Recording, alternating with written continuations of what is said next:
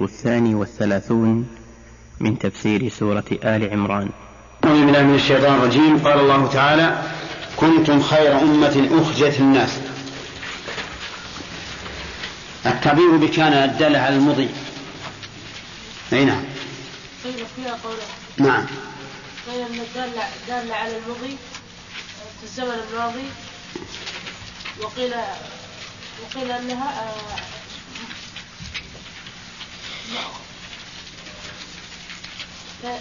لا تعمل عمل الموت. وكان الله يعني أنها لا تدل على زمان. طيب، على القول الأول أنها دالة على زمان ماضي، كيف يقول كنتم وهم آخر الأمم؟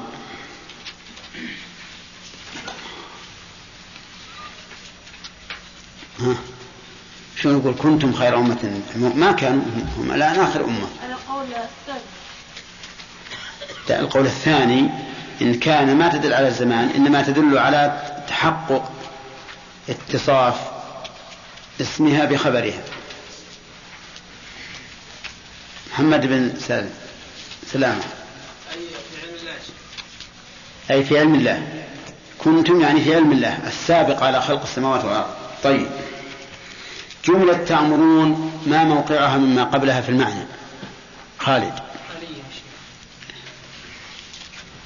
نعم. تعليلية. نعم، لأنهم تأمرون. طيب، قوله عز وجل أخرجت الناس عليان، هل المراد جميع الناس أو أخرجت الناس في زمن إخراجها؟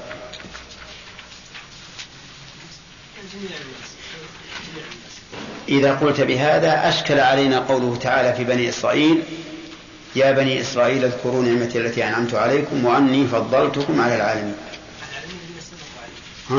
الذين سبقوا عليهم إيه؟ أو عالم زمانهم. طيب، على هذا التأويل يكون المراد بالعالمين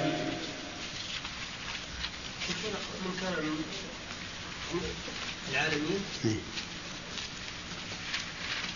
من كان قبل بني إسرائيل ومن كان قبله. أي نعم، عام أريد بالخصوص. يكون عام أريد بالخصوص. أحسنت. طيب، قوله تعالى: ولو آمن أهل الكتاب لكان خيرا لهم. نعم، أهل الكتاب من هم؟ اليهود والنصارى. ولكان خيرا لهم من إيش؟ خيرا لهم من الكفر. خيرا لهم من الكفر. طيب، كيف يا سلمان يقول خيرا لهم من الكفر والكفر لا خير فيه إطلاقا؟ ولو آمن أهل الكتاب لكان خيرا لهم. خير لهم الكفر. طيب، المعروف أن اسم التفضيل يدل على اشتراك المفضل والمفضل عليه في أصل المعنى.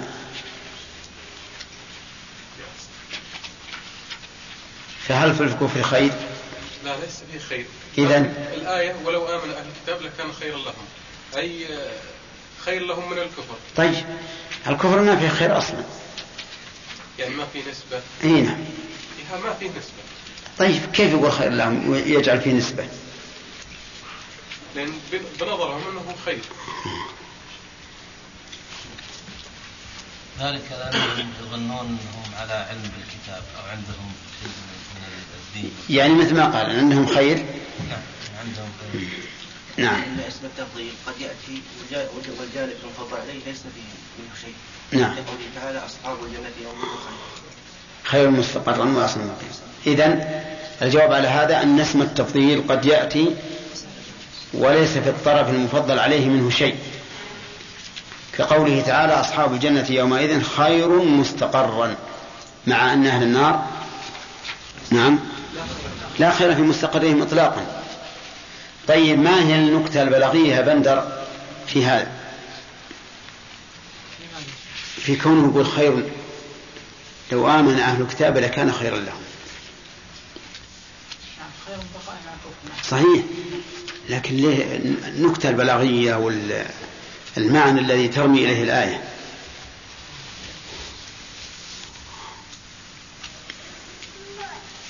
نعم محمد.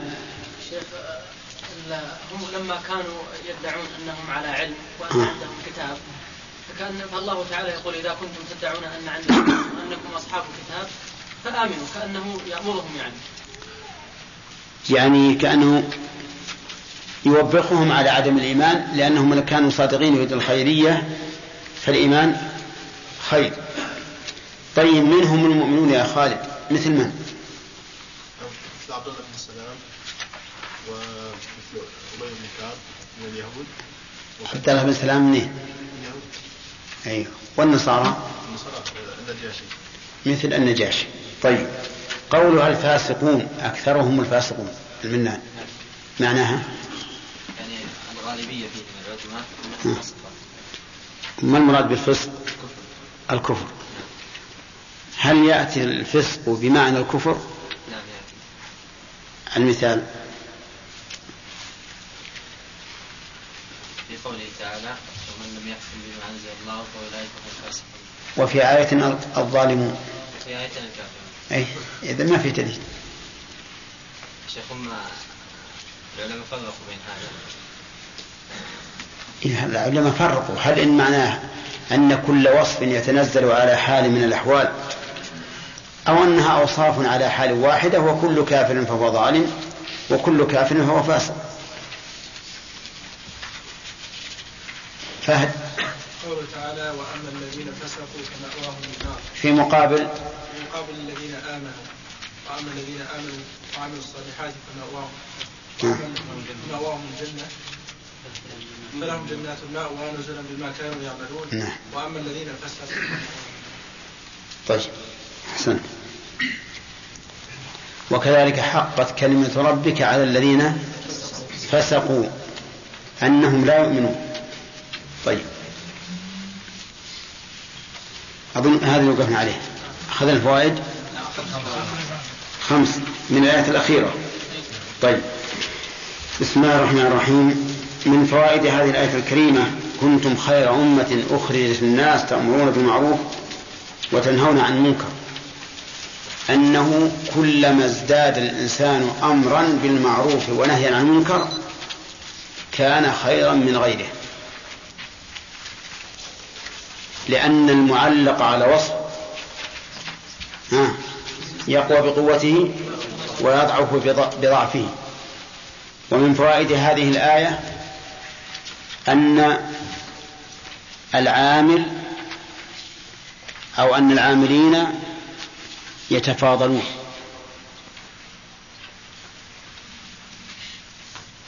من قول خير أمة، وهذا واضح.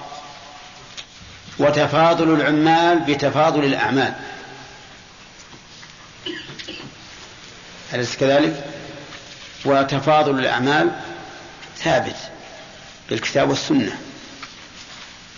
لا يستوي القاعدون من المؤمنين غير أولي الضرر والمجاهدين في سبيل الله بأموالهم وأنفسهم فضل الله المجاهدين بأموالهم وأنفسهم على القاعدين درجة.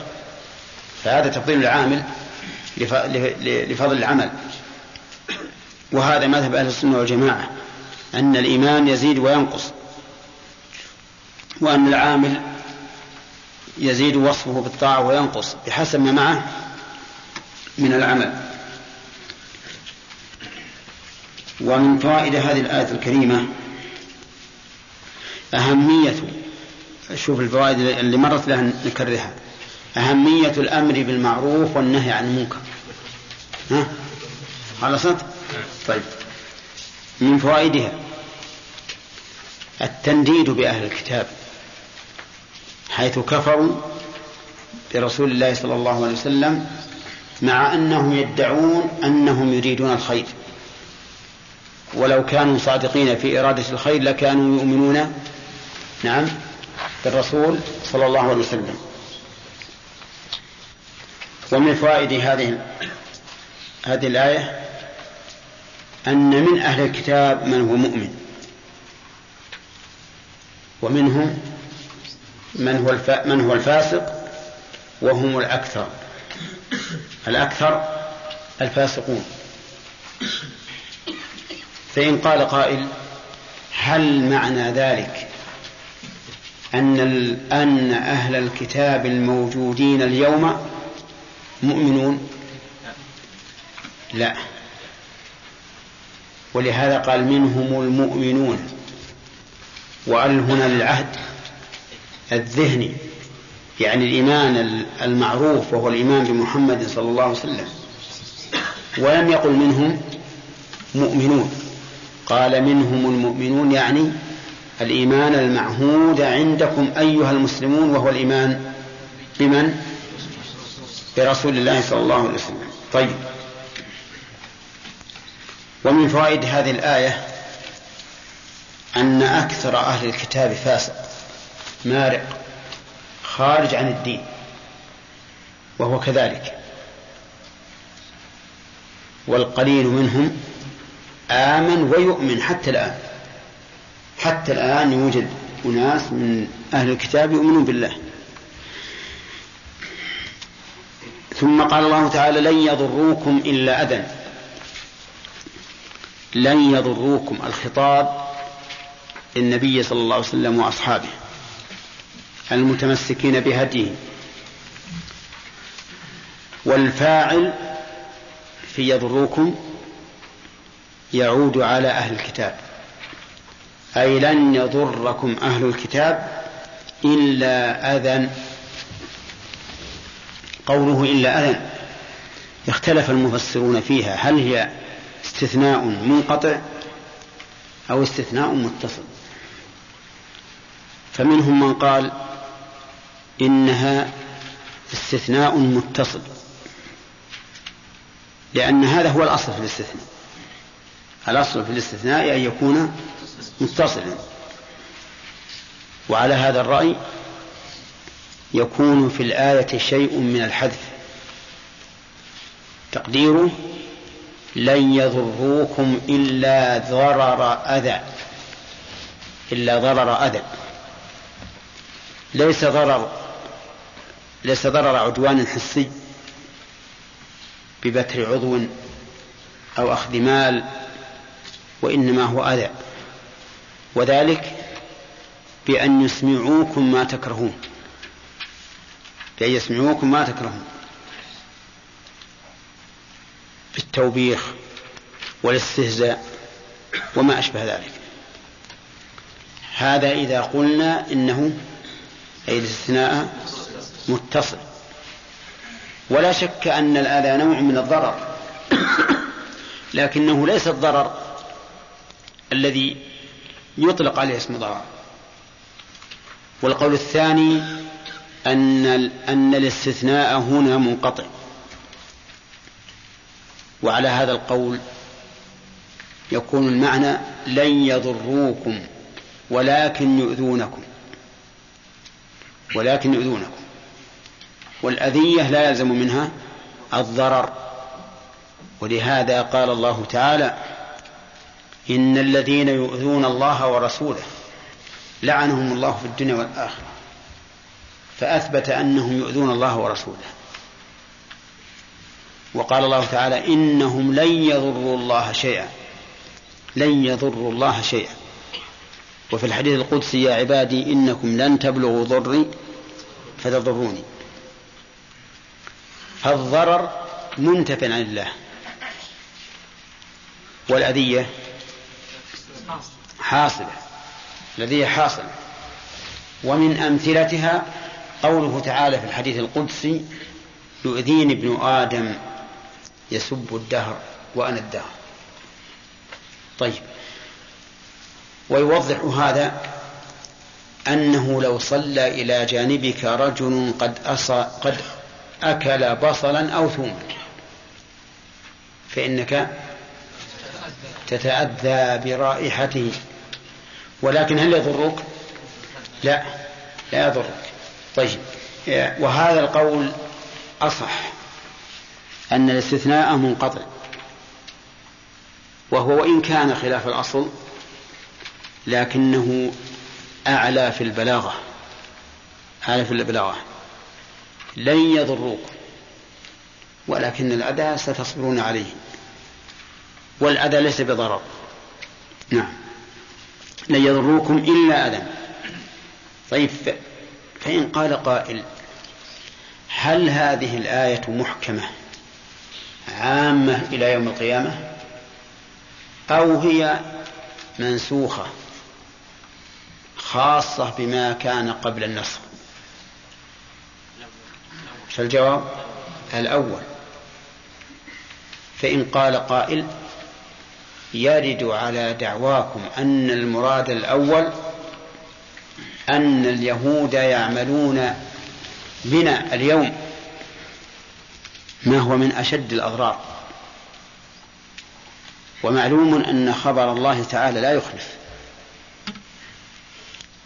فما الجواب؟ الجواب أن نقول: الخطاب للنبي صلى الله عليه وسلم وأصحابه ومن كان على مثل ما كان عليه النبي صلى الله عليه وسلم وأصحابه، فلن يضره اليهود ولا النصارى. أما أناس يعتقدون الدين الإسلامي دين رجعية وتخلف ويبدلونه بغيره من القوانين الرجعية الوضعية، فهؤلاء لا يكتب لهم النص ويضرونه بالأذى القولي والفعلي والاقتصادي وبكل شيء. وإلا فإن كلام الله سبحانه وتعالى لا يخلف أبدا. لكن قوم يقاتلون قتالا جاهليا مبنيا على إيش؟ على القومية المتمزقة وبدين باطل مضاد لدين الله، فهؤلاء لا يستحقون النصر. ولذلك كانت اليهود الآن يفعلون الأفاعيل بنا، من يقدرون على الفعل ببدنه فعلوا، ومن لا يقدرون فإنهم يفعلون به ما يفعلون من المضار الاقتصادية العالمية كما هو معروف. وحينئذ تبقى الآية محكمة غير منسوخة باقية إلى يوم القيامة. لكن المشروط يتوقف على الشرط، فانتفاء الضرر موقوف على وجود شرطه، وهو أن نطبق سيرة من وعدوا بهذا الوعد، وهم النبي صلى الله عليه وسلم وأصحابه. ثم قال: وإن يقاتلوكم يولوكم الأدبار. يعني لو فرض حصل بين المسلمين وبين أهل الكتاب قتال ولوا الأدبار، ما يمكن يستقرون. لا يقاتلونكم جميعا إلا في قرى محصنة أو من وراء جدر. ولكن الخطاب كما عرفتم لمن؟ للرسول صلى الله عليه وسلم وأصحابه ومن كان على مثل هدي الرسول صلى الله عليه وسلم وأصحابه. طيب، إن يقاتلوكم يولوكم، عندنا شرط وجواب. الشرط المقاتلة، والجواب تولي الأدبار. فهم بمجرد ما يحصل بيننا وبينهم لقاء وقبل أن يصل أول سهم إليهم والله أعلم إيش؟ يفرون، يولون الأدبار. وهنا يقول يولوكم الأدبار، أي يجعلون الأدبار تليكم، وهو كناية عن إيش؟ عن الانهزام، لأن المنهزم يولي ظهره المنهزم منه، أليس كذلك؟ ولهذا قال عبد الله بن الزبير رضي الله عنه حينما حوصر في مكة، قال متمثلا أو منشدا، قال: ولسنا على الأعقاب تدمى كلومنا، ولكن على أقدامنا تقطر الدماء. ولسنا على الأعقاب تدمى كلومنا، ولكن على أعقابنا على أقدامنا يقطر الدماء، أو تقطر الدماء، تقطر الدماء. الذي تقطر الدماء على أقدامه مقبل، والذي تدمى كل أعقابه مدبر. طيب، قوله يولوكم الأدبار حذفت منها النون لأنها وقعت جوابا للشرط. قال ثم لا ينصرون، ثم المهلة والتراخي، ولا ينصرون فيها النون، فيها النون، وهو محل إشكال، لأن ثم حرف عطف، ويولوكم الأدبار معطوف عليه، والمعطوف على المجزوم إيش؟ يكون مجزوما. ولكن نقول ثم هنا ليست للعطف، ولكنها للاستئناف، والتقدير ثم هم لا ينصرون، ولا بد من هذا التقدير، لأنه لو كانت عطفا على قوله يولوكم الأدبار لجزمت، ولقيل ثم لا ينصروا، وحينئذ يفسد المعنى، لأنه لو كان انتفاء النصر عنهم حين يقاتلوننا لأمكن لقائل أن يقول إنهم ينتصرون بعد ذلك. أنتم معنى يا آدم؟ لو قال يولوكم الأدبار ثم لا ينصروا لصار انتفاء النصر مقيدا بما إذا قاتلون، ولكن الأمر ليس كذلك، هم لا ينصرون أبدا سواء قاتلونا أم لم يقاتلونا، ولهذا قال ضربت عليهم الذلة. فتبين الآن أن ثم هنا ليست عاطفة ولكنها استئنافية، والفعل بعدها مرفوع لأنها جملة مبتدأ بها لم تعطف على منصوب ولا على مجزوم. وقول ثم لا ينصرون، ما هو النصر؟ النصر هو المنعة والقوة والصرف وما أشبه ذلك. فمعنى نصرته يعني صرفت عنه عدوه وأيدته وقويته، هذا هو معنى النصر.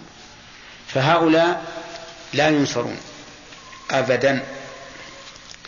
ولكن قد يقول قائل إنه جرت حروب بين المسلمين وبين النصارى وبين المسلمين وبين اليهود، فنصر النصارى على المسلمين ونصر اليهود على المسلمين، والجملة لا ينصرون جملة خبرية، وخبر الله عز وجل لا يمكن إخلافه. فما هو الجواب؟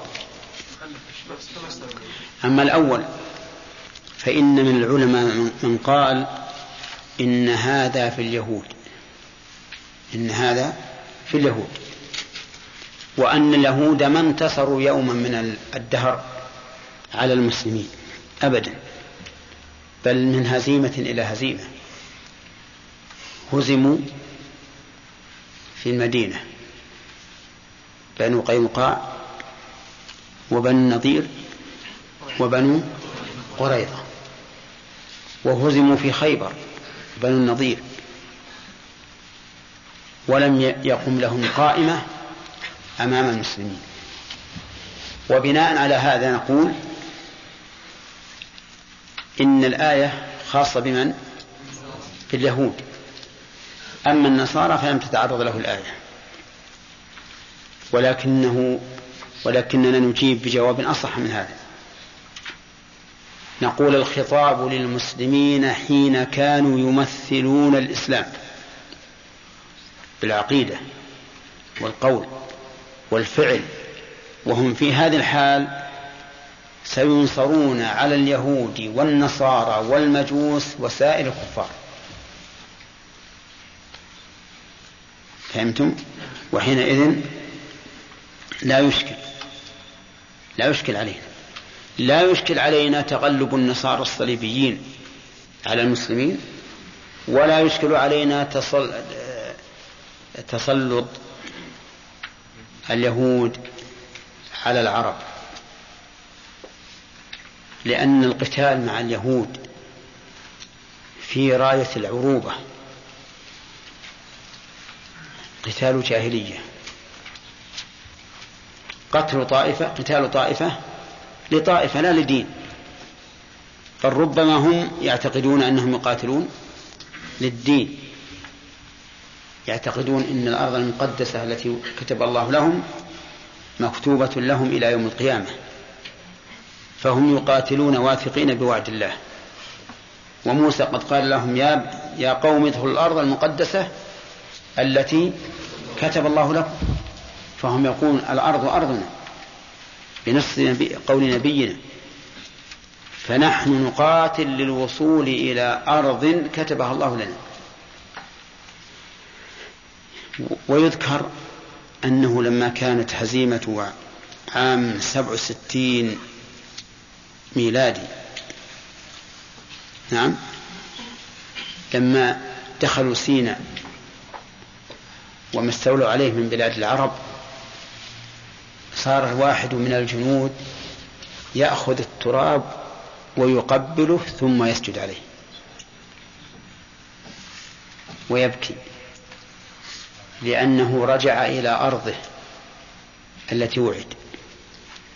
فصاروا يقاتلون عن عقيدة، أما عن قومية بائسة طائشة فلا خير فيها. طيب، إذن الجواب عندنا على وجهين. الوجه الأول أن ذلك خاص باليهود، وأن اليهود لم تقل منهم قائمة بعد أن أجاهم الرسول عليه الصلاة والسلام من المدينة ثم أجلوا بعد ذلك من خيبر.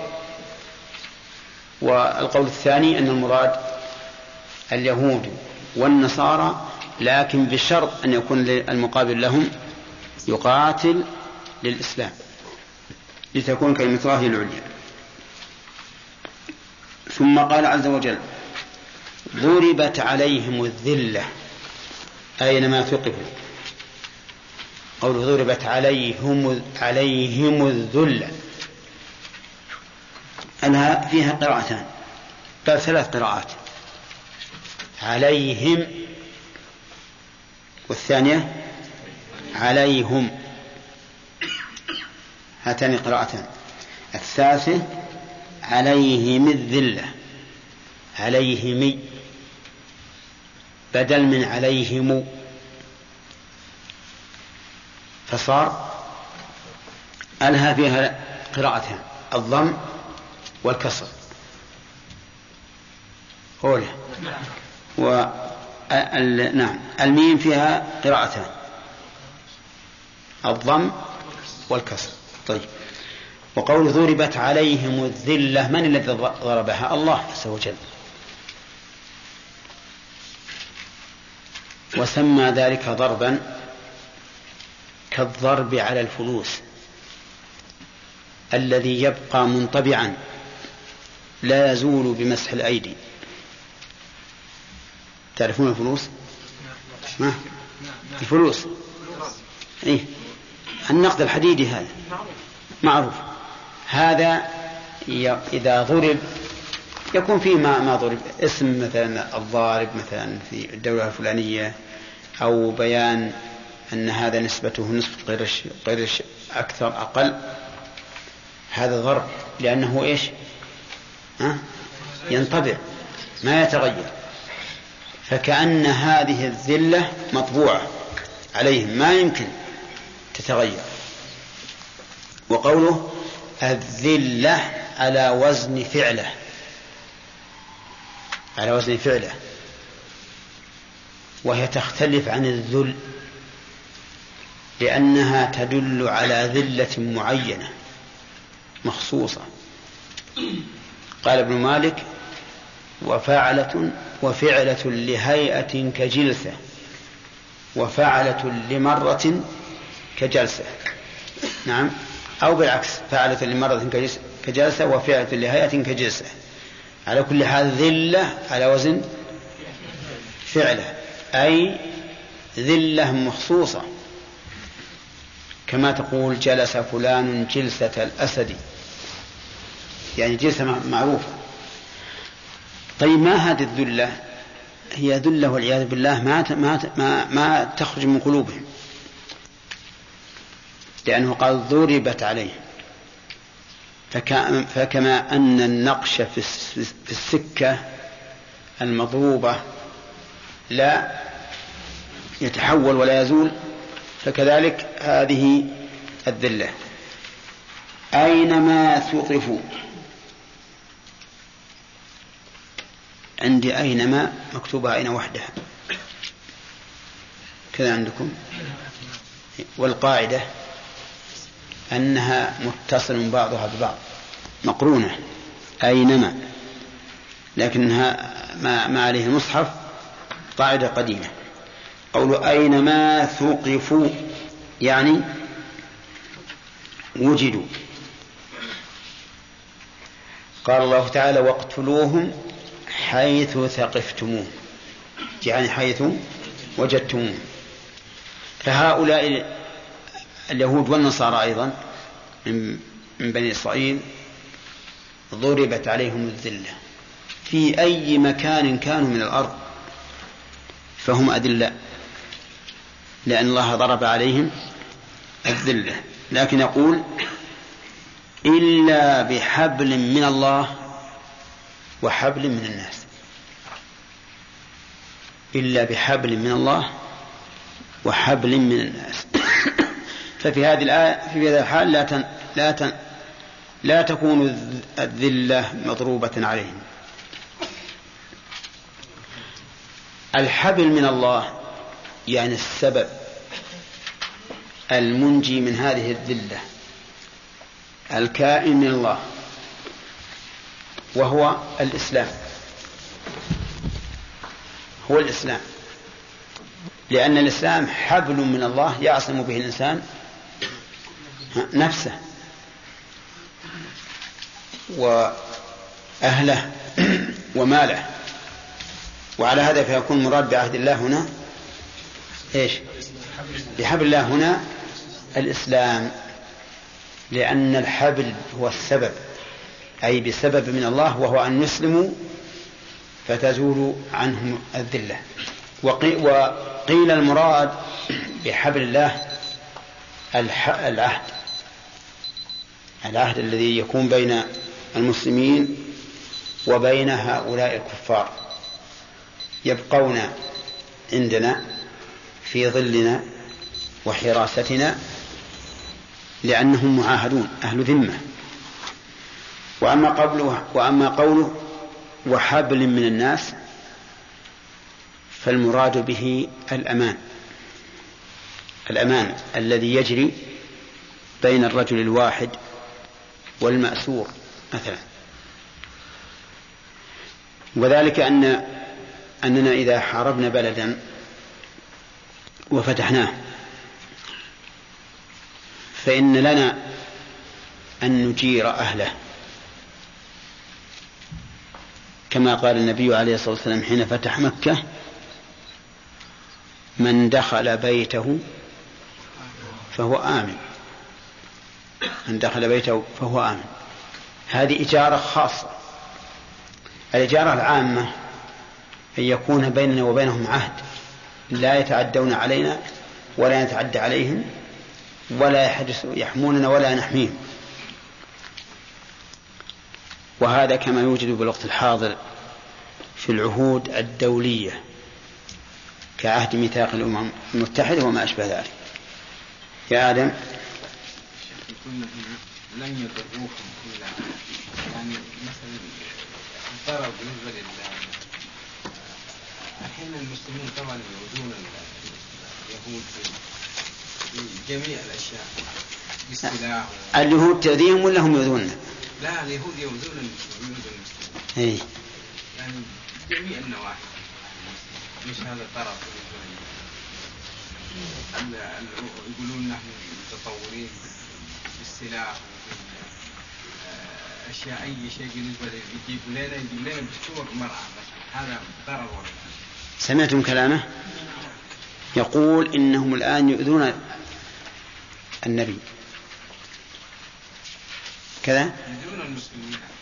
أي نعم، يؤذون المسلمين ويضرونهم بالقتل والجرح وسبي المال وما أشبه ذلك.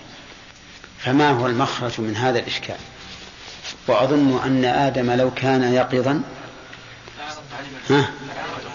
لعرفه، لكن يبدو أنه كحل عينه بشيء من النوم.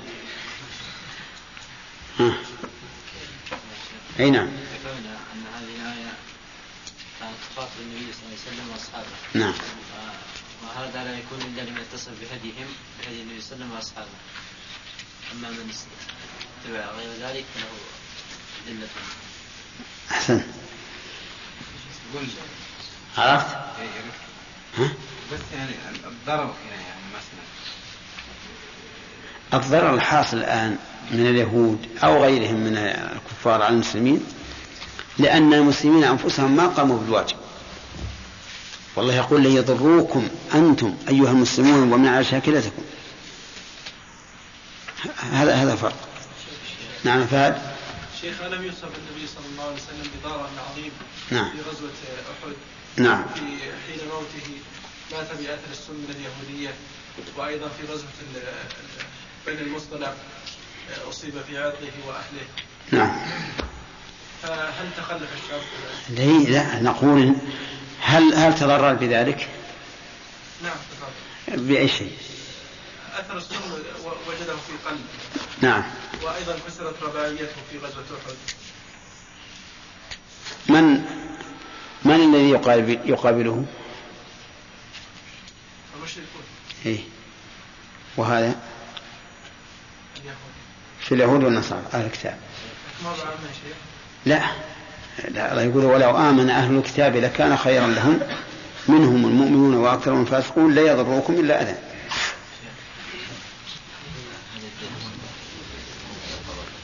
ها؟ إيش؟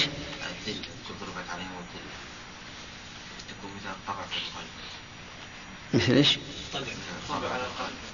نعم، الضرب معناها الطبع على القلب.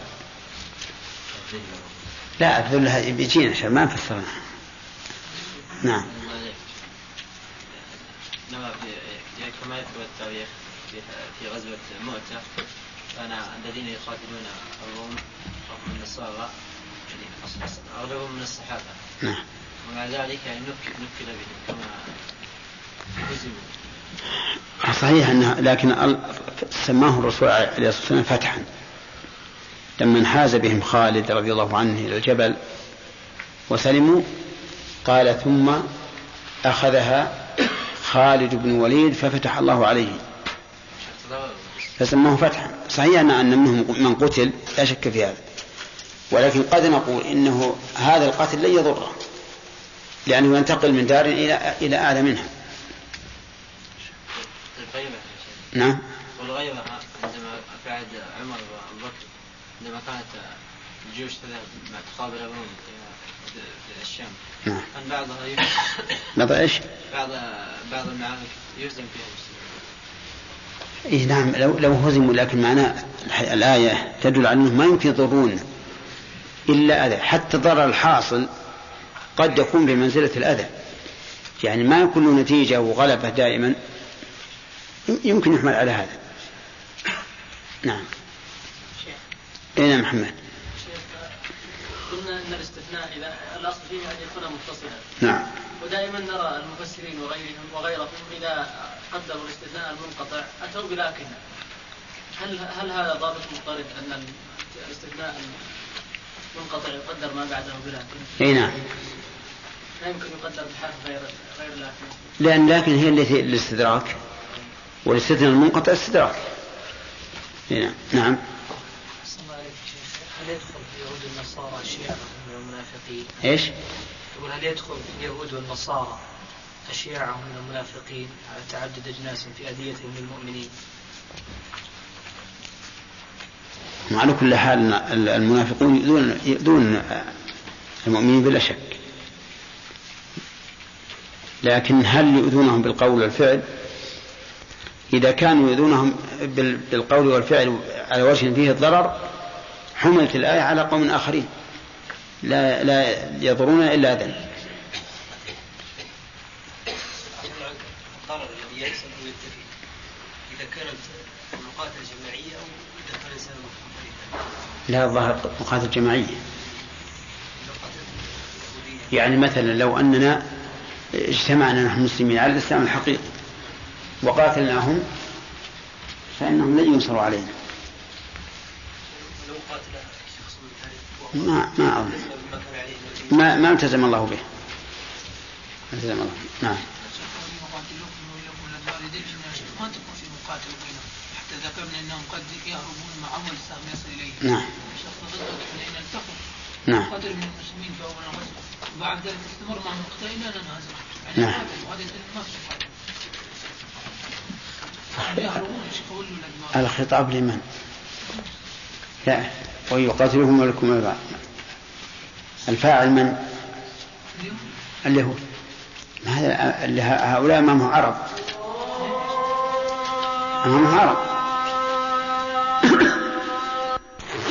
ضربت عليهم الذلة أينما ثقفوا إلا بحبل من الله وحبل من الناس وباءوا بغضب من الله وضربت عليهم المسكنة ذلك بأنهم كانوا يكفرون بآيات الله ويقتلون الأنبياء بغير حق ذلك بما عصوا وكانوا يعتدون ليسوا سواء من أهل الكتاب أمة قائمة يتلون آيات الله آناء الليل وهم يسجدون يؤمنون بالله واليوم الآخر ويأمرون بالمعروف وينهون عن المنكر ويسارعون في الخيرات وأولئك من الصالحين وما يفعلوا من خير فلن يكفروه والله عليم بالمتقين.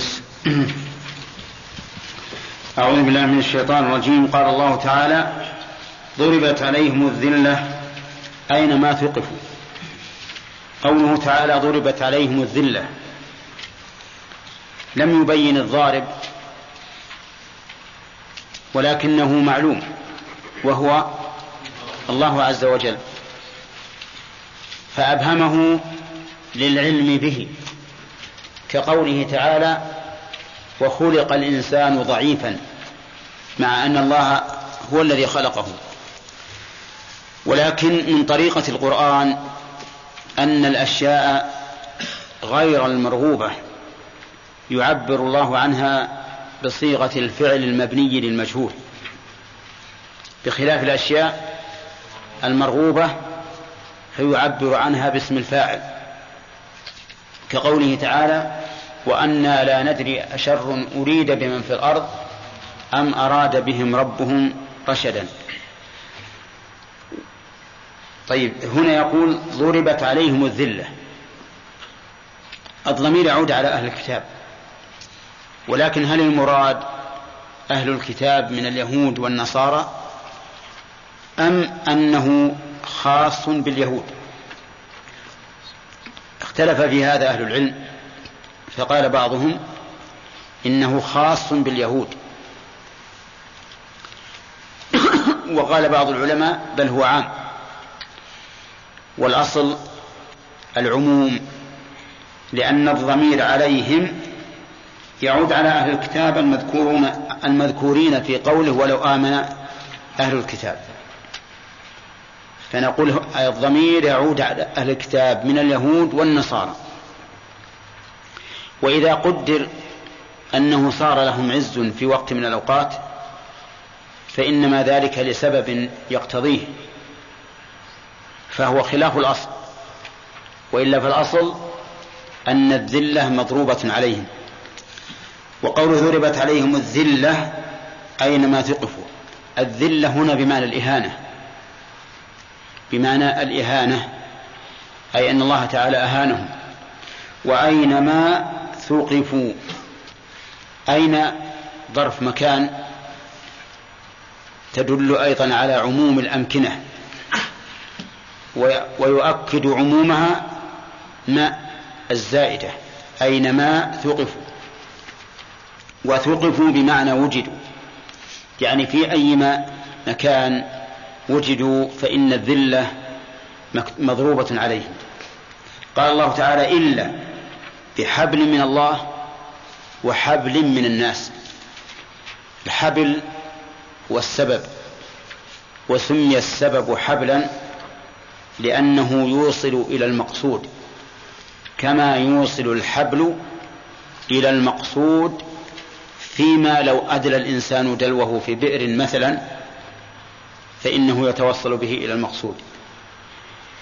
الحبل من الله ما هو؟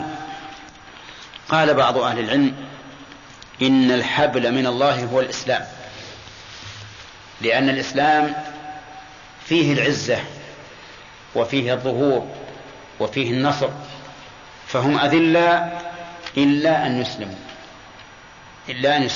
فيكون المراد بالحبل من الله الإسلام، فإذا أسلموا ارتفعت عنهم الذلة. وقيل المراد بالحبل من الله الذمة، يعني أن يكونوا من أهل الذمة، وذلك أن الإسلام يحمي أهل الذمة ويدافع عنهم.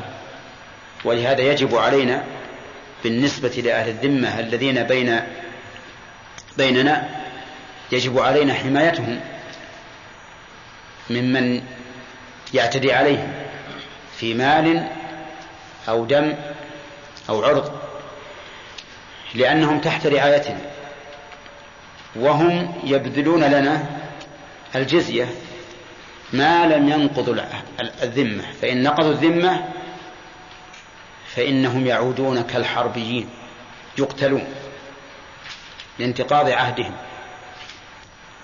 وقيل المراد فصار المراد بالحبل من الناس على قولين، صار الناس فيه على قولين، قول إنه الإسلام، والقول الثاني إنه الذمة. أما قوله وحبل من الناس مال أو دم أو عرض، لأنهم تحت رعايتنا وهم يبذلون لنا الجزية ما لم ينقضوا الذمة، فإن نقضوا الذمة فإنهم يعودون كالحربيين يقتلون لانتقاض عهدهم. وقيل المراد فصار المراد بالحبل من الناس على قولين، صار الناس فيه على قولين، قول إنه الإسلام، والقول الثاني إنه الذمة. أما قوله وحبل من الناس فإن ظاهره العموم، يعني بسبب من الناس، أي أن الناس يدافعون عنهم ويرفعون معنويتهم ويعزونهم. ولكن ما هو الحبل من الناس؟ قيل إنه العهد والأمان، العهد والأمان. فالعهد كالذي يجري بين المسلمين وبين الكفار، يحصل بينهم عهد أن لا يعتدي أحد على أحد، وأن تبقى هدنة، كما حصل في غزوة الحديبية. والأمان أن يدخل رجل من المشركين أو من اليهود والنصارى بأمان من أحد من المسلمين يؤمنه. والفرق بين العهد والأمان أن الأمان يصح من كل واحد من المسلمين، لقول النبي عليه الصلاة والسلام قد أجرنا من أجرت يا أم هانئ. والعهد لا يكون إلا بين أهل الحل والعقد، يعني بين الإمام أو قائد الجيش أو ما أشبه ذلك. والفرق بين العهد والأمان والذمة أن الذمة تثبت لأهل الذمة حقوقا تجب على المسلمين يدافعون بها عنهم، ولهذا يأخذون عوضا عن ذلك، يعني يأخذ المسلمون عوضا عن ذلك الجزية منهم. فالحبل من الناس هو العهد والأمان. ويحتمل أن العهد من الناس أعم من ذلك، أي بأن يكون المراد به العهد والأمان والنصرة والإعزاز، كما حصل لليهود الآن من النصارى من الأمريكان وغيرهم. فإن اليهود أذلة، قد ضرب الله عليهم الذلة والهوان، لكن الأمم النصرانية الآن تساعدها وتعززها، لا محبة لها، ولكن من أجل أنها ضد المسلمين، من أجل أنها ضد المسلمين. فيكون مراد بالحبل من الناس هنا ما هو أعم من العهد والأمان. ومعلوم أنه إذا صلح اللفظ للعموم فإن الأولى أن يبقى على عمومه، أن يبقى على عمومه. فيكون مراد بحبل من الناس أي بمساعدة منهم وحماية كالعهد والأمان والنصرة والولاية وما أشبهها. قال وباءوا بغضب من الله. باءوا أي رجعوا. ومنه قوله تعالى والذين تبوأوا الدار والإيمان أي سكنوها. فهذه المادة الب والألف والهمزة تدل على الرجوع والاستقرار. المعنى أنهم رجعوا بغضب من الله أي مصطحبين للغضب. والغضب صفة انفعالية، صفة انفعالية لا فعلية.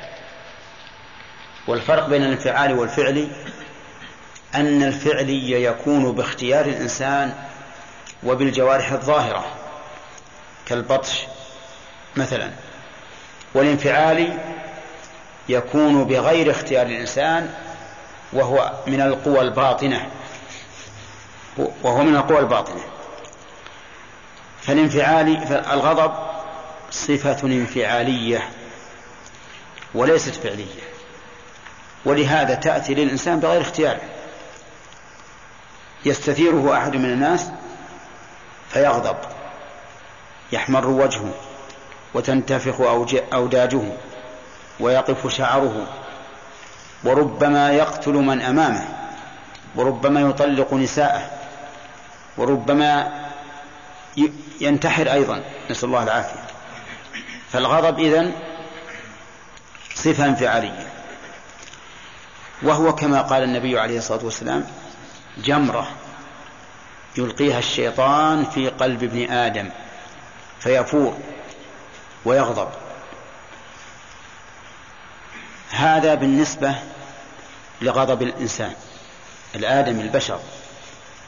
أما غضب الله فهو صفة من صفاته التي لا يمكننا أن نعرف كيفيتها، لكنه لا شك صفة قائمة بالله، يغضب ويرضى ويسخط ويكره ويحب، كل هذه الصفات ثابتة لله على الوجه الذي يليق به. وقوله بغضب من الله من هذه للابتداء، أي بغضب صادر من الله.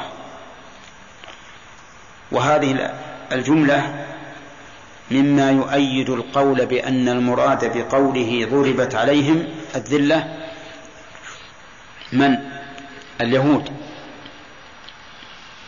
أن المراد بهم اليهود لأنهم هم المغضوب عليهم.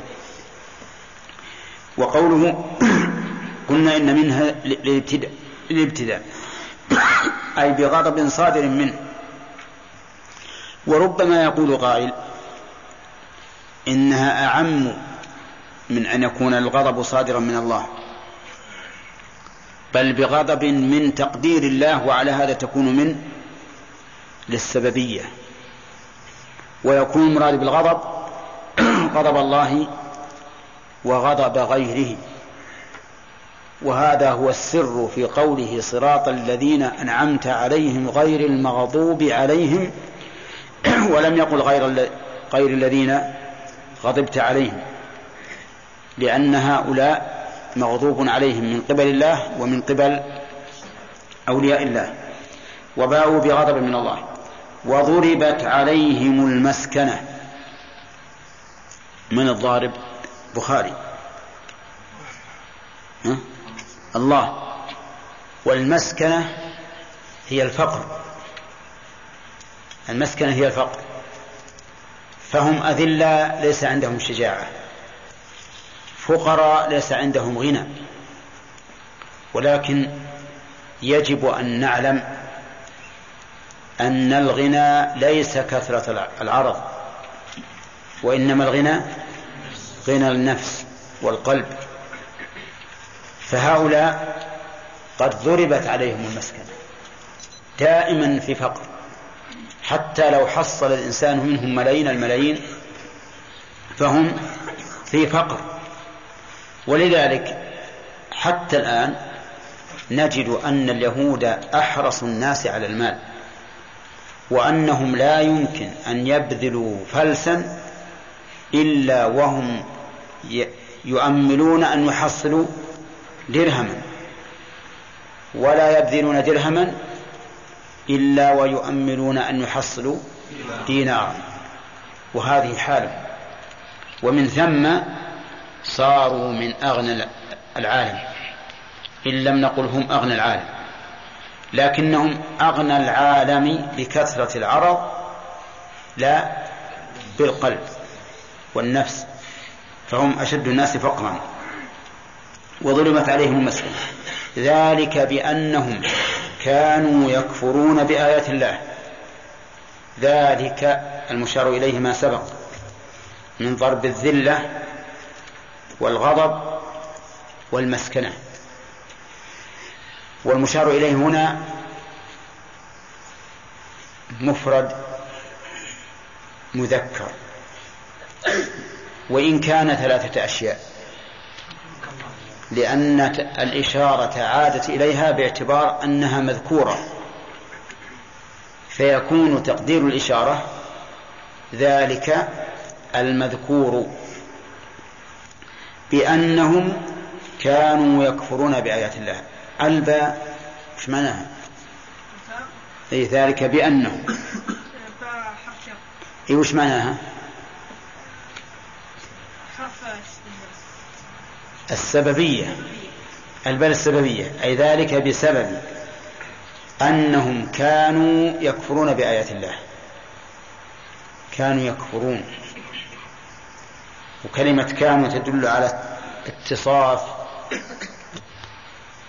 اسمها بخبرها، ويكفرون فعل مضارع تدل على استمرار الكفر منهم، وهو كذلك، فإنهم كانوا يكفرون بآيات الله مع ظهورها وبيانها، حتى إنهم قالوا لقومهم، قالوا لنبيهم عليه الصلاة والسلام اجعل لنا إلها كما لهم آلهة، مع أنه قد قال لهم إن الله إله واحد. فهم يكفرون بآيات الله. ومن جملة كفرهم أنهم كفروا بمحمد صلى الله عليه وسلم، مع أنهم يعرفونه كما يعرفون أبناءهم، ولا أشد معرفة من معرفة الإنسان لابنه، ومع ذلك كفروا به عليه الصلاة والسلام. وقوله يكفرون بآيات الله، الآيات جمع آية، وهي العلامة على الشيء التي إذا وجدت كان الشيء موجودا لأنها علامته. كما لو قلت لك مثلا علامة طلوع الشمس أن ترى ضوءها على رأس الجبل. فهنا متى رأيت ضوءها على رأس الجبل فهي طالعة. آيات الله تنقسم عند أهل العلم إلى قسمين: آيات كونية وآيات شرعية، وكلها علامات على الله عز وجل. أما الآيات الكونية فهي المخلوقات: الشمس والقمر والأرض والنجوم والجبال والشجر والدواب وغيرها، كل مخلوق لله فهو آية من آياته سبحانه وتعالى، وفي كل شيء له آية تدل على أنه واحد. أما الآيات الشرعية فهي ما جاءت به الكتب، يعني التي أنزلها الله على الرسل، وإن شئت فقل ما جاءت به الرسل، ليعم الكتب والسنن. ومعنى كون شيء آية أن غير الله لا يمكن أن يحصل له ذلك أو أن يأتي به، لأنه لو أمكن أن يأتي به لم يكن آية. يقول الله عز وجل: يا أيها الناس ضرب مثل فاستمعوا له إن الذين تدعون من دون الله لن يخلقوا ذبابا ولو اجتمعوا له وإن يسلبهم الذباب شيئا لا يستنقذوه منه. هذا تحدي بأي الآيات؟ في الآيات الكونية. تحدى الله عز وجل هؤلاء بأصغر آية من آيات الكونية: الذباب لا يستطيعون أن يخلقوه ولو اجتمعوا له. في الآيات الشرعية يقول الله عز وجل: قل لئن اجتمعت الإنس والجن على أن يأتوا بمثل هذا القرآن لا يأتون بمثله ولو كان بعضهم لبعض ظهيرا. ولهذا صار آية. لا يمكن أن يأتي أحد بمثل القرآن أبدا، لا من جهة صدق الأخبار ونفع القصص وعدالة الأحكام وبلاغة الكلام إلى غير ذلك. لو لم يكن منه إلا أنك لو تردده صباحا ومساء ما مللته، بينما غيره من الكلام لو قرأته كم مرة مللته وتركته. أما القرآن فسبحان الله لا تمل. الفاتحة كم نقرأها من مرة في اليوم؟ على الأقل 17 مرة، 17 مرة في اليوم الواحد نقرأ الفاتحة على الأقل 17 مرة. ومع ذلك تقرأها في الركعة الثانية كأنك لم تقرأها في الركعة الأولى من إشفاقك عليها ومحبتك لها، وهذا لا شك أنه من آيات الله سبحانه وتعالى. طيب، إذن الآيات الكونية هي المخلوقات، الشرعية يعني ما جاءت به الرسل، كل الشرائع آيات شرعية. طيب، لماذا سميت آية؟ قلنا لأنها تعجز الغير، لا يمكن للغير أن يأتي بمثلها. وذكرنا لكم مثالين في التحدي بالآيات الكونية والتحدي بالآيات الشرعية. التحدي بالآيات الكونية: يا أيها الناس ضرب مثل فاستمعوا له إن الذين تدعون من دون الله لن يخلقوا ذبابا ولو اجتمعوا له. الشرعية التحدي بالشرعية، لا، التحدي بها، نريد دليلا للتحدي بها.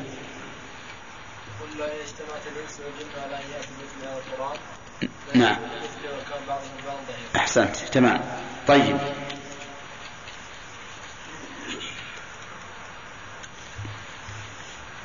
الآيات الكونية والشرعية: الكونية تتعلق بالربوبية، والشرعية تتعلق بالربوبية والألوهية، ولهذا هي منهج عبادة للخلق، كما أنها من حيث كونها حكما تتعلق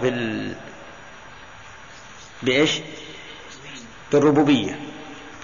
حطوا بالكم يا جماعة، الآيات الكونية تتعلق بالربوبية، والشرعية تتعلق بالألوهية لأنها شرع منهج عبادة، ومع ذلك لها علاقة وصلة بالربوبية لأنها حكم، والحكم يتعلق بإيش؟ بالربوبية، لأن الرب هو الخالق إيش؟ المالك المدبر. يكفرون بآيات الله ويقتلون الأنبياء بغير حق. هذا أيضا من أفعالهم الشنيعة أنهم يقتلون الأنبياء، وهذا أعلى ما يكون من الجناية على البشر. الضرب، الحبس، الإهانة، الأذى كله دون القتل، فأعلى أنواع الأذية القتل. هؤلاء يقتلون الأنبياء، يقتلون الأنبياء والعياذ بالله قتلا، إما ذبحا بالسكين أو رميا بالحجر أو بالسهم أو بغير ذلك، المهم أنهم يقتلون الأنبياء. فأخل هؤلاء بالتوحيد والرسالة، بالتوحيد بكفرهم بآيات الله، والرسالة بقتلهم الأنبياء. وقوله بغير حق، هذه الصفة ليست قيدا ولكنها كشف وإيضاح. انتبه، هذه بغير حق هذه الكلمة ليست قيدا لكنها كشف وإيضاح. كيف؟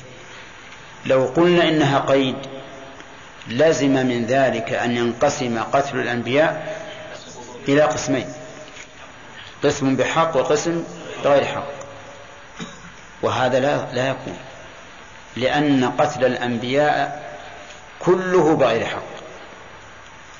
ولو قلنا إنها الإيضاح والكشف صار المعنى يختلف، فلا تكون قيدا بل تكون لبيان الواقع، أي أن قتل الأنبياء إيش؟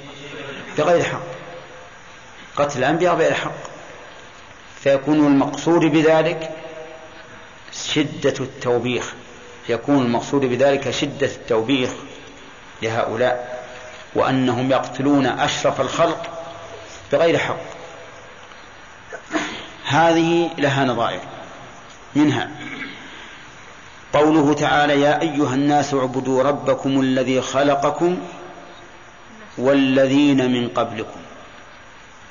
قوله اعبدوا ربكم الذي خلقكم، الذي خلقكم صفة للقيد ولا للإيضاح والبيان؟ للإيضاح والبيان، لأنك لو جعلتها قيدا اعبدوا ربكم الذي خلقكم لزم من ذلك أن يكون الرب إيش؟ ربين، ربا خلق وربا لم يخلق، والأمر ليس كذلك، بل الرب هو الخالق، فيكون هذا بيانا وكشفا. ومن ذلك أيضا قوله تعالى يا أيها الذين آمنوا استجيبوا لله والرسول إذا دعاكم لما يحييكم، إذا دعاكم الرسول لما يحييكم، فقول لما يحييكم هذا قيد وليس بكشف وبيان، بالعكس. طيب، قوله لما يحييكم ليس قيدا ولكنه كشف وبيان، لأنك لو جعلته قيدا لكان دعاء النبي عليه الصلاة والسلام للمؤمنين ينقسم إلى قسمين، قسم يراد به الإحياء وقسم يراد به الإماتة، وهذا غير صحيح. إذن فقول لما يحييكم بيان وكشف لما يدعو إليه، وهو أنه صلى الله عليه وسلم لا يدعو الناس إلا لشيء يحييهم. طيب، هذه الآية مثال ثالث بغير حق، بيان أن قتل الأنبياء إيش؟ بغير حق مهما قتل. يقول ذلك بما عصوا، هذا من باب التوكيد، ذلك بأنهم كانوا يكفرون ذلك بما عصوا.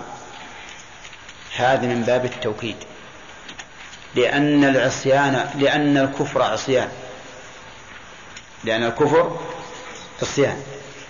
لكن كأن الجملة هذه والله أعلم كأنها تعليل لذلك. لماذا كان الكفر سببا لضرب الذل عليهم والمسكنة والغضب؟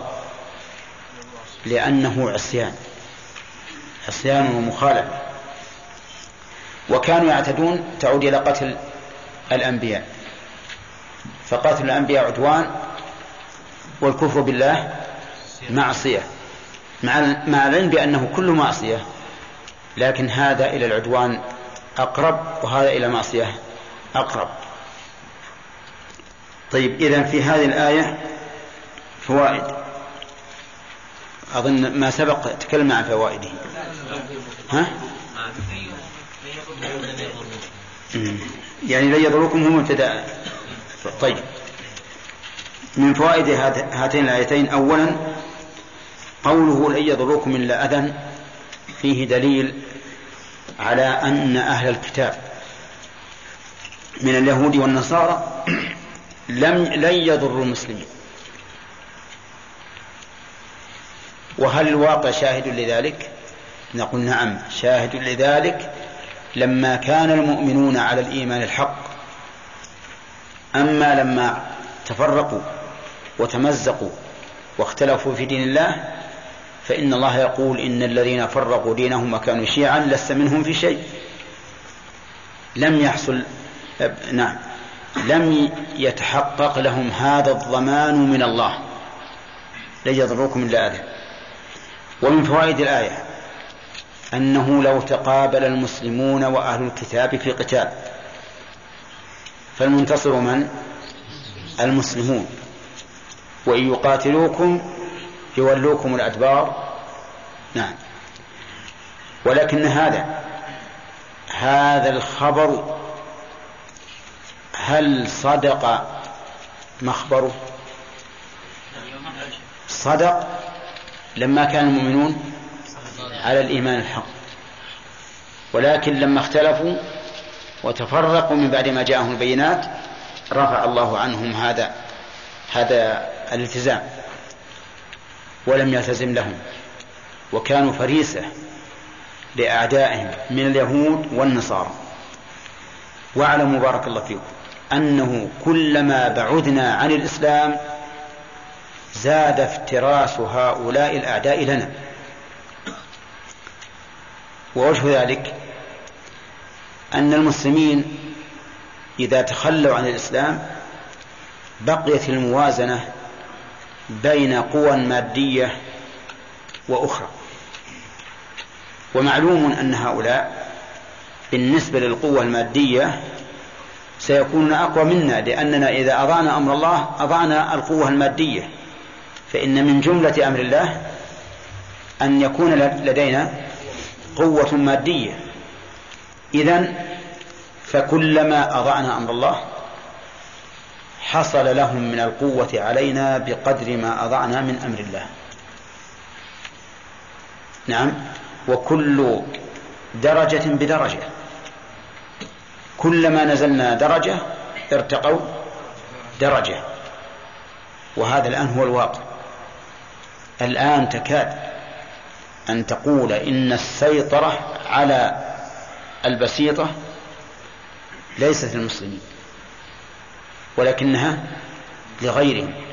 حتى في بلاد المسلمين ليست السيطرة للمسلمين مع الأسف. لا نقول إنهم مغلوبون عسكريا، قد يكونون غير مغلوبين عسكريا ولكن مغلوبون فكريا، لأن الذي يقود المسلمين الآن فكريا هم الكفار من اتباع الهوى والصد عن سبيل الله وفتح أبواب الكفر على اختلاف مسمياته حتى ضاع المسلمون في الواقع. وصاروا يدبرون من الخارج.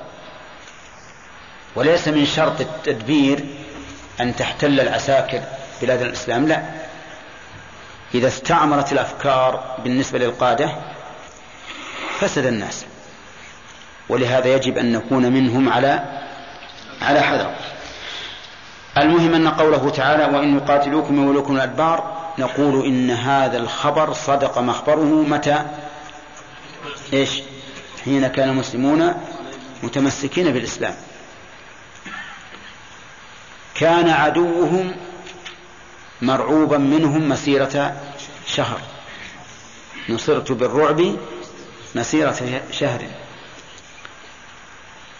لأنهم متمسكون بدين الله منصورون بنصر الله.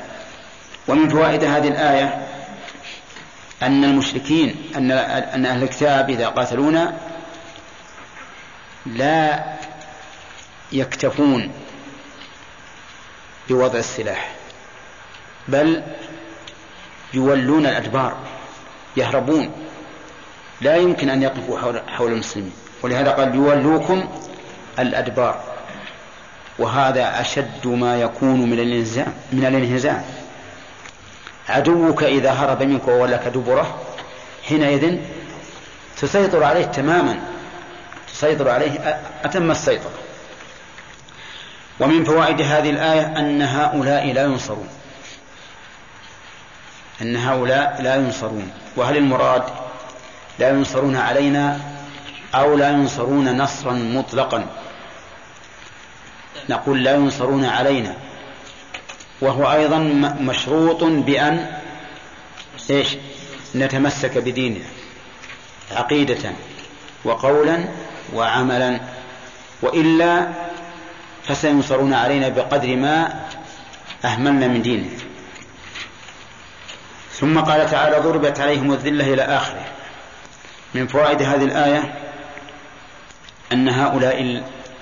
أن هؤلاء الذين ينتسبون للكتاب ولا سيما اليهود منهم قد ضربت عليهم الذلة، فهم أذل الناس، حتى إنه قيل إن اليهودي لا يمكن أن يشهر السلاح على من عدا عليه بغير السلاح. يعني لو كان مع اليهود السلاح وعدا عليه شخص ليس معه سلاح سقط السلاح من يده من شدة ما ضرب عليه من الذلة. ومن فوائد هذه الآية أن هؤلاء اليهود قد يكون لهم عزة بحبل من الله أو حبل من الناس. طيب، نحن قلنا أن المراد بالحبل من الله إما الإسلام أو الذمة. إن كان هو الإسلام فإن الاستثناء منقطع، لأنهم إذا أسلموا لم يكونوا من أهل الكتاب، صاروا من المسلمين. وإن كانت الذمة فالاستثناء متصل. ومن فوائد هذه الآية أن أهل الكتاب قد ترتفع عنهم الذلة بحبل من الله أو حبل من الناس. طيب، ومن فوائدها أن الناس قد ينصر بعضهم بعضا بالباطل، وهذا عائد إلى قوله أو حبل من الناس. وهذا هو الواقع المحسوس، أن من الناس من ينصر غيره بالباطل، لأن الناس ليسوا كلهم أهل عدل، بل فيهم أهل الجور وأهل العدوان الذين يساعدون أهل العدوان. ومن فوائدها إثبات الغضب لله عز وجل، لقوله وباءوا بغضب من الله. ومنهج أهل السنة والجماعة في مثل هذه الصفة إثباتها لله على وجه اللائق به، على الوجه اللائق به، وأن الله يغضب وينتقم. ولكن أهل البدع يقولون إن الله لا يغضب وحاشاه من الغضب، قدموا الرأي على النص لماذا؟ قالوا لأن الغضب غليان دم القلب لطلب الانتقام. هذا الغضب غليان دم القلب لطلب الانتقام، والله عز وجل منزه عن ذلك. أحد صمد ليس له قلب، بمعنى أنه لا يحتاج إلى ذلك لأنه أحد صمد. قال ابن عباس: الصمد الذي ليس له جوف. فعلى هذا يقولون إن الغضب الذي وصف الله به نفسه ليس بثابت له لأنه منزه عنه.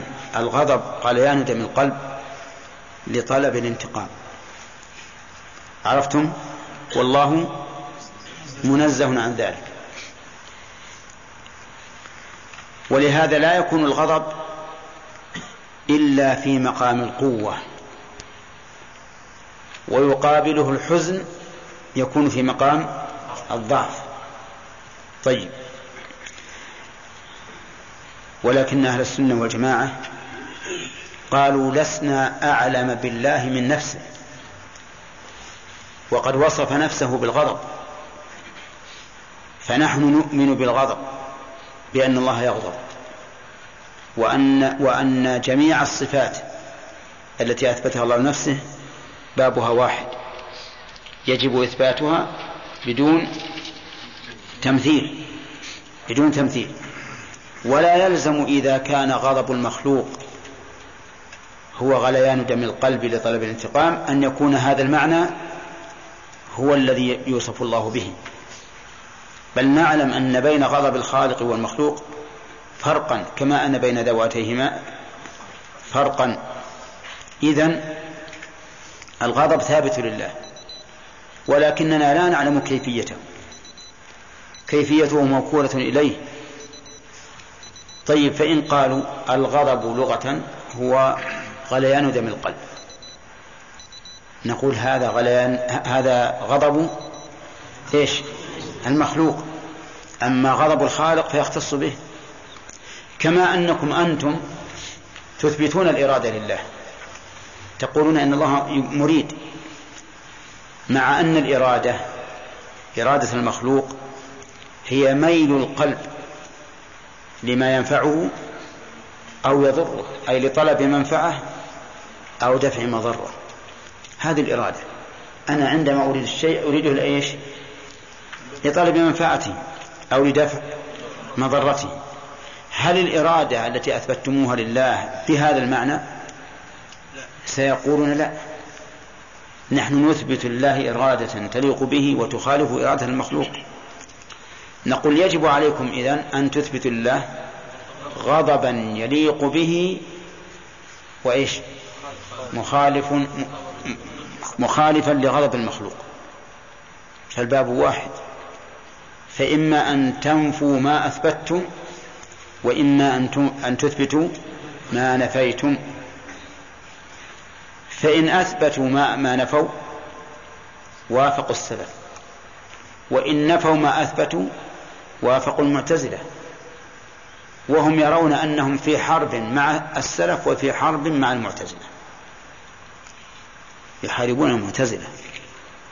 ولا أدل على ذلك من فعل أبي الحسن الأشعري رحمه الله، كان معتزليا وبقى على الاعتزال 40 سنة وهو معتزلي، ثم هداه الله وأنكر على المعتزلة إنكارا عظيما، وبين زيفهم وخطأهم وخطرهم وخطلهم، فتبرأ منهم.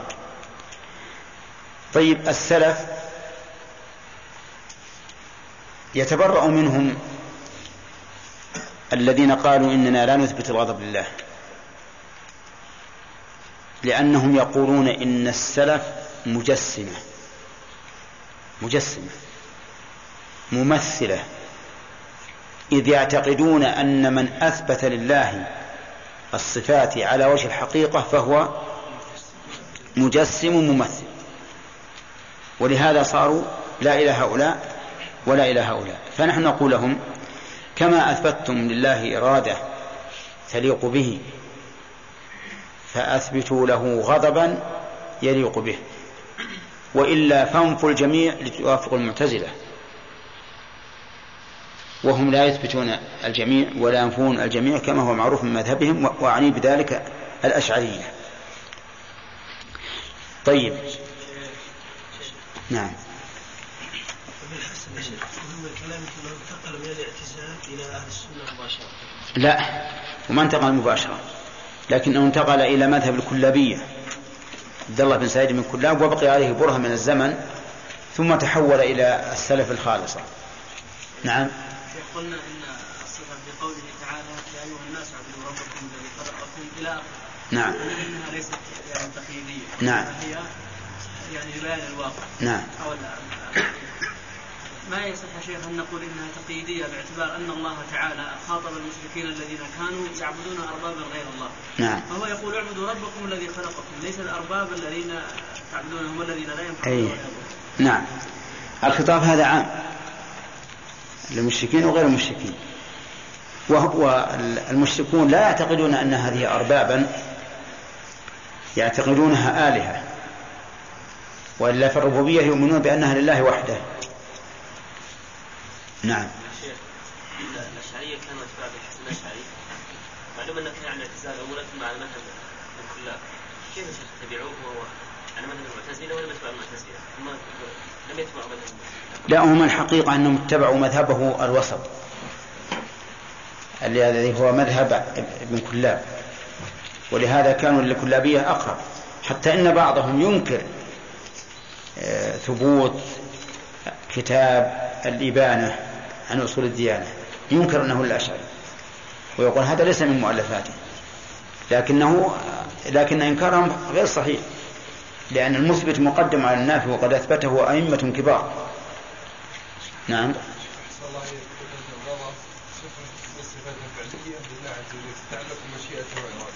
نعم.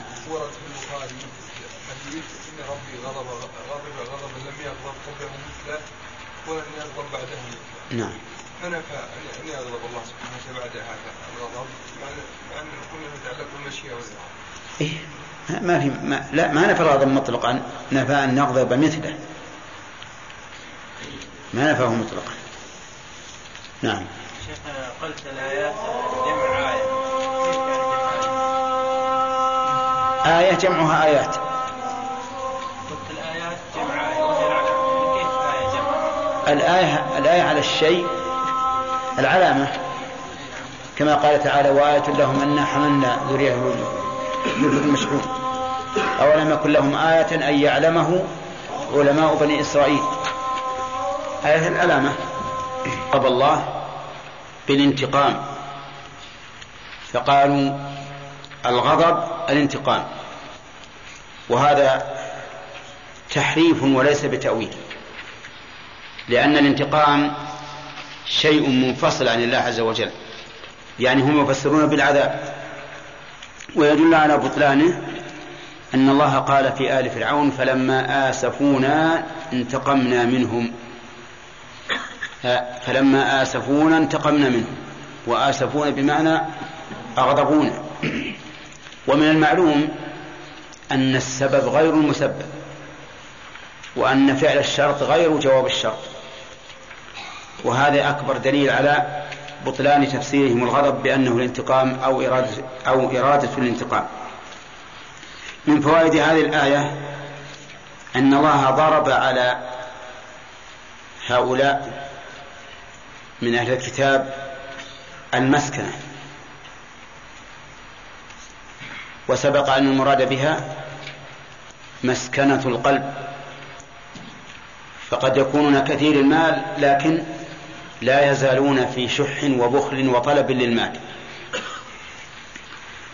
ومن فوائد هذه الآية إثبات العلة، أي أن أفعال الله سبحانه وتعالى معللة، أي مقرونة بالحكمة، ودليل ذلك قوله ذلك بأنهم. وقد نفى الجبرية حكمة الله وتعليل أفعاله وشبهتهم في هذا أنهم يقولون إن العلة غرض، العلة غرض يريده الفاعل، والله سبحانه وتعالى منزه عن الأغراض. ومن كلماتهم الدارجة يقولون إن الله منزه عن الأغراض والأعراض والأبعاض، ثلاثة أشياء: عن الأغراض والأعراض والأبعاض. الأغراض يعني الحكمة، ولهذا ينكرون الأسباب كلها، لا الأسباب الشرعية ولا الأسباب الكونية. والأعراض الصفات الفعلية كالمجيء والضحك وما أشبهها. والأبعاض الصفات الخبرية كاليدين والوجه والعينين وما أشبهها. طيب، ومن فوائد هذه الآية أن أفعال الله عز وجل وعقوباته لا بد أن يكون لها حكمة، لأن هذا الغضب الذي باءوا به وضرب المسكنة والذلة بين الله لها حكمة، وهي أنها كانوا يقتلون أنبياء الله بغير حق ويكفرون بآيات الله ويعصون الله. من فوائدها أيضا أن الكفر بآيات الله سبب للعقوبات، لقوله ذلك بأنهم كانوا يكفرون بآيات الله. وقد دل على هذا عدة آيات من القرآن، مثل قوله تعالى: وضرب الله مثلا قرية كانت آمنة مطمئنة يأتيها رزقها رغدا من كل مكان فكفرت بأنعم الله فأذاقها الله لباس الجوع والخوف بما كانوا يصنعون. ومن فوائدها عتو بني إسرائيل في الكفر وقتل الأنبياء والمعصية والعدوان، لقوله ذلك بأنهم كانوا يكفرون بآيات الله إلى آخره. ومن فوائد الآية أن قتل الأنبياء موجب للعقوبة، لأن الله ذكر لهذه العقوبة عدة أسباب، منها قتل الأنبياء، ومنها أن قتل الأنبياء لا يمكن أن يكون بحق، لقوله بغير حق، وقد سبق توجيه ذلك أثناء التفسير. ومنها أيضا جواز تعدد العلل لمعلول واحد، جواز تعدد العلل لمعلول واحد، وهذا متفق عليه، وذلك لأن العقوبات التي ذكرت عدة عقوبات، والسبب واحد لكنه متعدد النوع، السبب واحد إلا أنه متعدد النوع. ويجوز أيضا أن تتحد العلة، أي أن تكون واحدة والمعلول متعددا، مثل أن يفعل الإنسان فعلا واحدا يترتب عليه عدة أشياء. ومن فوائد هذه الآية الكريمة أن بني إسرائيل عندهم عدوان على حق الله وعلى حق الأنبياء وغيرهم، لقول ذلك بما عصوا وكانوا يعتدون. وهذه الأوصاف وما ينتج عنها من العقوبات يجب أن نتخذ منها عبرة، وهي الفائدة المهمة المسلكية، أن لا نقرأها على أنها أمر جرى وقصة تاريخية، يجب أن نقرأها من أجل أن نعتبر، لقول الله تعالى: لقد كان في قصصهم عبرة لأولي الألباب. ثم قال الله تعالى: ليسوا سواء، ليسوا الضمير يعود على أهل الكتاب، وسواء بمعنى مستوين في هذه الأوصاف، بل منهم أمة قائمة يتلون آيات الله إلى آخره، ومنهم أمة فاسقة غير قائمة على أمر الله، ليسوا سواء، أي لا يستوون في المعصية والأحوال والأوصاف. ثم بين ذلك فقال منهم أمة قائمة، أمة نعم من أهل الكتاب، نعم من أهل الكتاب أمة. أخي الكريم، تود مؤسسة الاستقامة الإسلامية للإنتاج والتوزيع في عنيزة، والتي قامت بتسجيل هذه المادة، أن تبلغها عن أي ملاحظة حول التسجيل، وجزاك الله خيرا.